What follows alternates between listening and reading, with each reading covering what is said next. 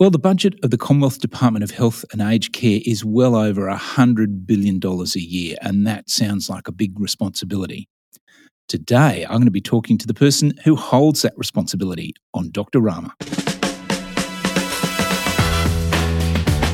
You're listening to Dr. Rama with Steve Robson, bringing you the best of health, medicine and people.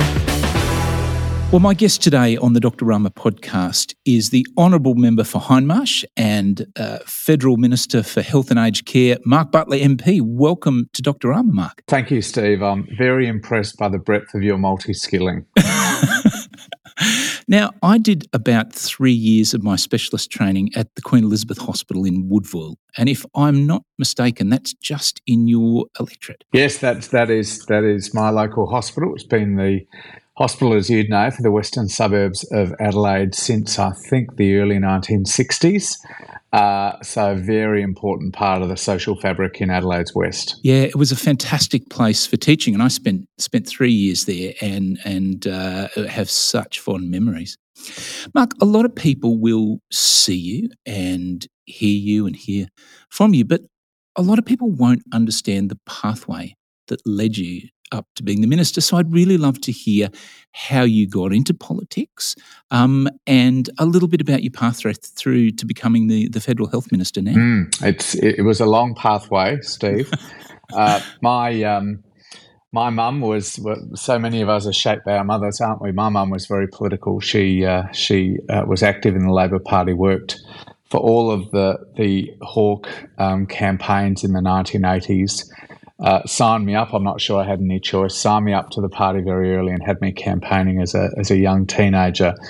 Then through uni, I had the great pleasure of a terrific group of people at Adelaide Uni. Penny Wong was in my year at law school. Jay Weatherall, who became South Australian Premier, very close friends, and so people who were quite active in the Labor Party.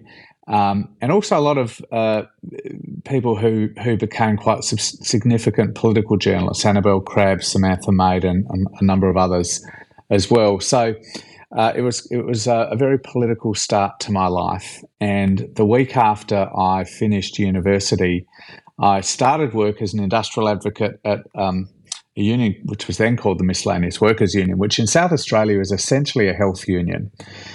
Julia Gillard's dad was on the interview panel. He was Wow. he was what we used to call a psych nurse, Steve, an old school psych nurse. He was right at the end of his career, and Julia would talk about having watched her dad, who was a psychiatric nurse at the Glenside Hospital, which was one of the two big psychiatric hospitals in Adelaide. And, she and I went to the same school in Adelaide, Unley High, at different times, but she'd go to Glenside and see him after school, and watching his career sort of change with the nature of mental health. So, in the early part of his career when she was quite young, dressed not unlike, frankly, a prison officer. And it was very much a sort of a custodial focus more than a therapeutic focus, she would say. And I know, talking to a lot of those older generation of psych nurses, that really is what it was. But watching his career progress in line with a very different attitude to residential psychiatric hospitals.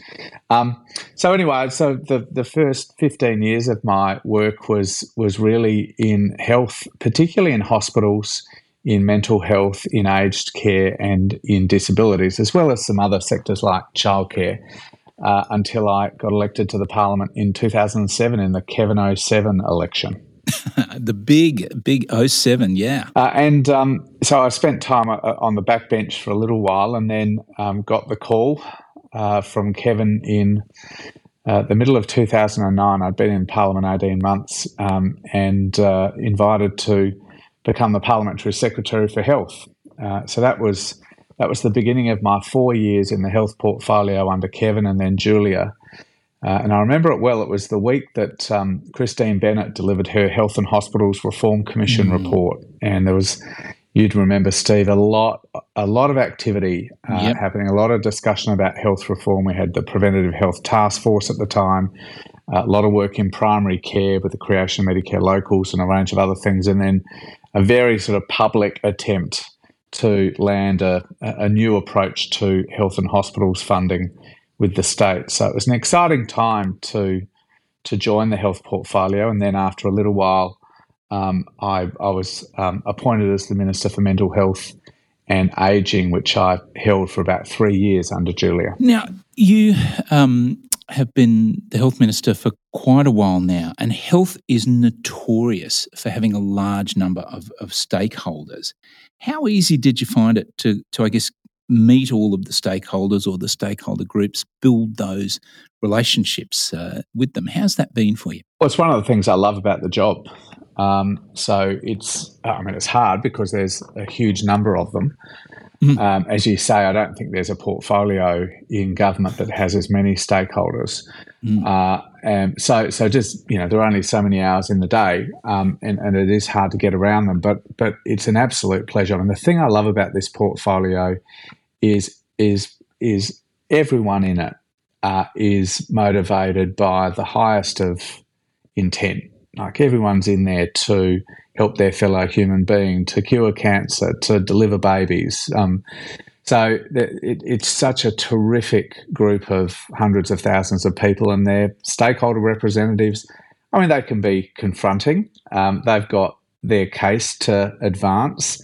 As I think I've said once or twice, there are sharp elbows in the health policy arena. But the thing I love about the portfolio is everyone comes to the table or to the National Press Club or to a media interview with the best of intentions, and that is to improve the health of their fellow Australians. So, it is a challenge you'd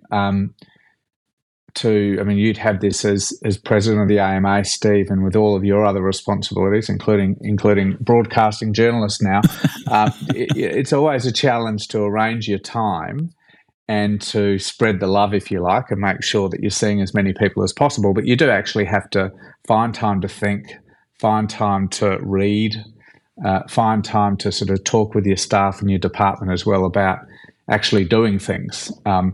So, I've, as I said in my intro, I've been a minister or shadow minister now for a while. When we came back to government almost 2 years ago, having had 4 years as a health minister of some description in the previous government, I knew the stakeholders. Some of the personalities had changed, but I had a pretty good background with a lot of the stakeholders. Many of them, frankly, I'd worked with well before I was in Parliament as well. So, so that helps. So, look, since you've been in government, nobody could say that you're afraid to take a bold step when it's required. And you and I have spoken about vaping on a number of occasions, and that's been something that's garnered absolutely international attention and as you know, praise from all of the health and public health groups around the country. What was it that convinced you to take such bold action when it is notoriously a difficult thing to do? You were in some of these discussions representing the AMA, Steve, when I pulled together some roundtables to talk about, first of all, how we take the next steps on traditional tobacco control. Not much had been done for 10 years, and Nicola Roxon's plain packaging laws were about to sunset. So we had to talk about what next to do in traditional tobacco control. But as you know, the tobacco control groups and the medical groups like yours were raising this new challenge of vaping. And it is new. It's been around for a little while, but it exploded over the course of COVID, as you know. And again, to speak frankly, I think you will remember in some of those early discussions that I was a bit tentative. I did want to explore,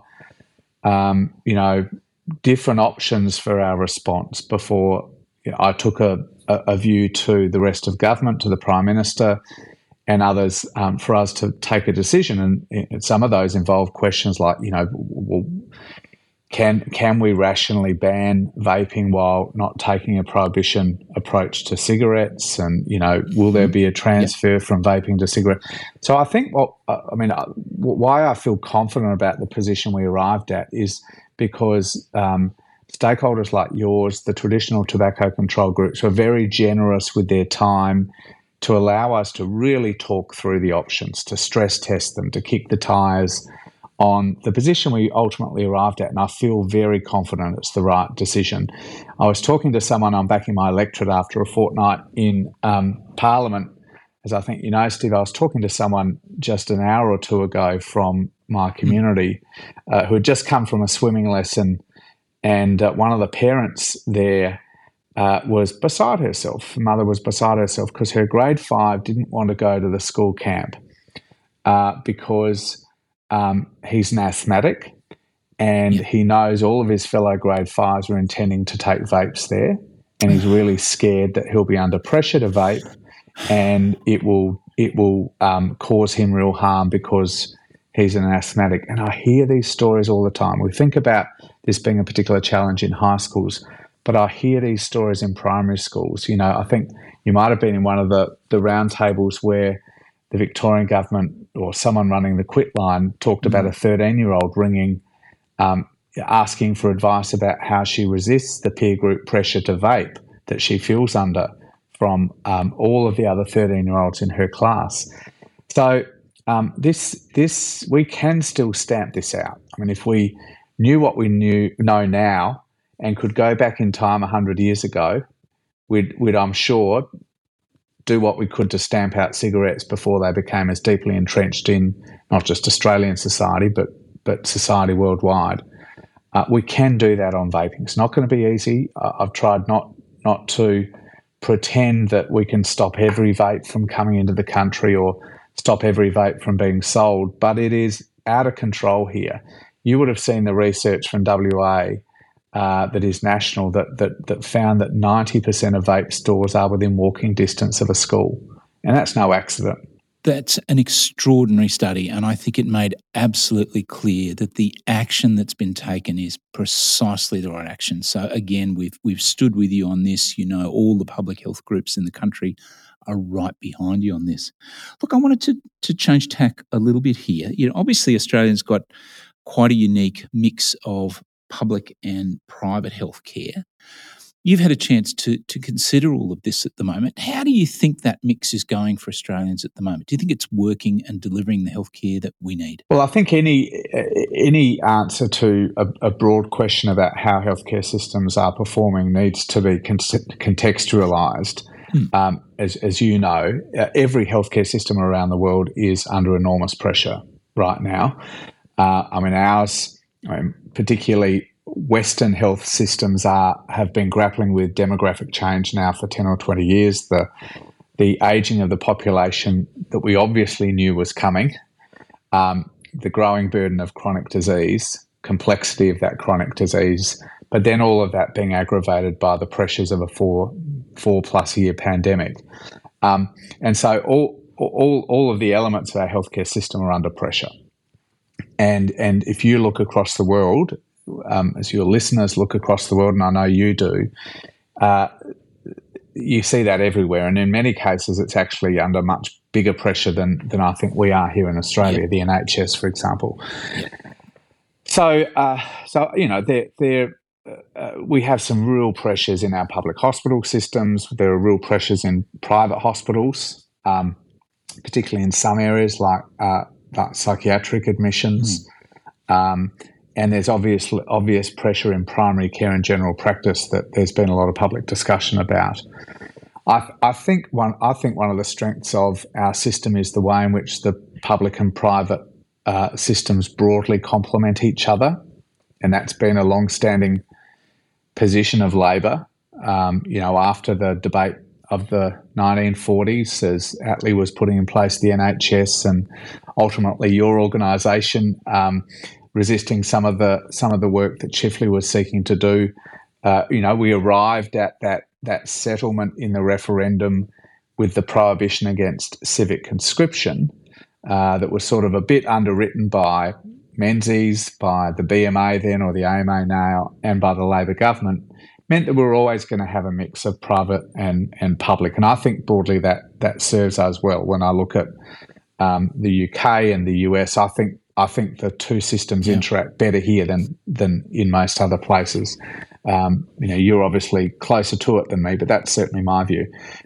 There are, though, a range of aspects of that interaction that I think require a refresh. The AMA is very active in its advocacy about different ways to regulate private health insurance. I think that's a terrific contribution to public debate. You know that I've inherited a range of reviews that Greg Hunt initiated to essentially the private health insurance reforms that Howard put in place 24 years ago. That's timely. Been a lot of change since then, and we're going to have to respond to those. I think some of the sort of red lines between the Medicare system and the private system serve us well. So private health insurance is able to underwrite work in some areas, but not in traditional areas that you do want underwritten by a universal health insurance system like Medicare. That's sound. I don't see a change foreseeably to that. But look, there are pressures on all elements of our system right now that we're going to be working through for a considerable period yet. This pandemic is going to have a long tail, whether it's about the consequences of deferred care, increased acuity, all of the missed cancer screens, all of those sorts of things in terms of demand, but also on the supply side, the workforce pressures that, some of which were there before COVID, but again were aggravated by COVID, means all elements of the system are going to be under pressure for a while. Mark, one of the things that is very close to my heart, and I'm one of the chairs of our task force on Indigenous health, is closing the gap on health for Aboriginal and Torres Strait Islander Australians. I know it's important to you. Have you had any thoughts on ways that you'd like to see further work done on for our First Nations Australians and their health? Well, the first thing to say, as you know, Steve, is that the latest Closing the Gap report and implementation plan were tabled in Parliament earlier this week on the anniversary of the national apology to stolen generations, and shows that we're still well off track, and in some areas actually going backwards, particularly in early childhood, which I know would be of particular interest to you. Yeah. And I've been in every one of those reports because I was there at the apology as a very new member, and they are always confronting and always slightly depressing occasions. One of the things I would like to see us work more on, and we're trying to do this in the Commonwealth, is the transition of more responsibility to community control. I mean, I think one of the great shining jewels of the Australian health system, and I think probably the shining jewel in Indigenous affairs, is the Aboriginal community-controlled health sector, overseen by NUTSHO. I think it is a terrific model of primary care, works in very challenging circumstances, particularly outside of our cities and some of the most remote parts of Australia, and in those circumstances does a terrific job. And I think there are opportunities to build that capability that haven't really been grasped over recent years. I've got my department, I've been quite public about this, I've got my department going through effectively an audit of all of the programs that are directed at Indigenous health, to ask the question, if they're not being delivered by Indigenous community-controlled organisations, why not? And is there a transition plan for those? One example is the Puggy Hunter Nurses Scholarship Program, building the Indigenous nurse workforce of the future. That should be delivered by an Indigenous organisation. I mean, it's named after the inaugural chair of NUTSHO. So building capability, I think, is an important thing, but there are still huge gaps in treatment as well. I mean, rheumatic heart disease, I think, got a really heartening, not the right word, a really sort of gratifying amount of public attention last year, compared to really not much community discussion at all, probably for decades, since it was largely eradicated from our major cities. So there is more we can do in communities to deal with rheumatic heart disease when it emerges, but we should really be trying to get to the root cause of it. which is ultimately, as you know, an environmental health sanitation question. How do we get upstream for some of these things? Absolutely. Now, look, you and I both are going to be out of these roles at some stage. It's inevitable. So I'm going to ask you, when you move on, for whatever reason, from the role you're doing at the moment, what would you like your legacy to be from your time as the Federal Health Minister? Look, I hesitate to pick a couple out, but I really do want us to get on top of vaping as a country, because I fear that if we don't over the next year or two, it's going to be very, very difficult to turn things around. So I would like to see that as a legacy, not particularly of mine, but of these times, because I think there is a very broad consensus behind action, and it's not just the public health groups who really did the hard work coming up with the plan, but it's, as I said, parent groups are utterly beside themselves. They don't understand how this happened, and they're quite angry that it was allowed to happen, and they expect action. So that, I think, is really important. As you know, we celebrated the 40th anniversary of Medicare this month, and for a Labor person particularly, that is a very proud legacy for us. It really was, up until the 90s, probably for the best part of quarter of a century, the defining fault line really in national politics. Really from the time Gough adopted it as a central part of his 1969 platform, really right into the middle of the 1990s, it was in contest, as you know. Yeah, I know. But probably the major difference between the two major parties. And so establishing those deep roots for what I think is now Australia's most important social program, and one deeply cherished by the Australian people, is something we're very proud of as a Labor Party. And I think the current generation, which includes me, feel a responsibility to make sure that it's fit for purpose and secure for the future. And I think that's something. It's a responsibility I feel very deeply. I know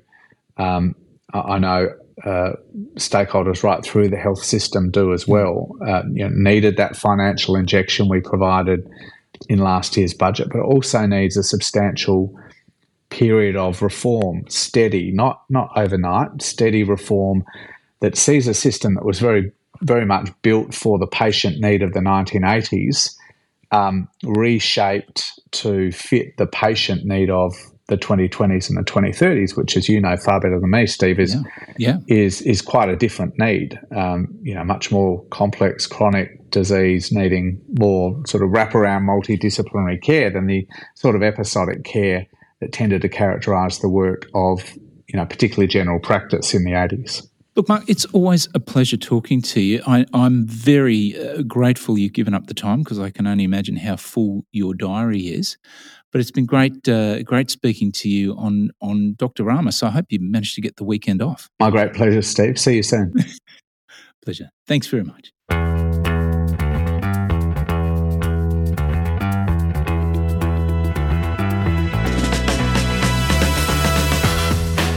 You've been listening to Dr. Rama, a podcast produced on Ngunnawal country by the Australian Medical Association. All rights reserved.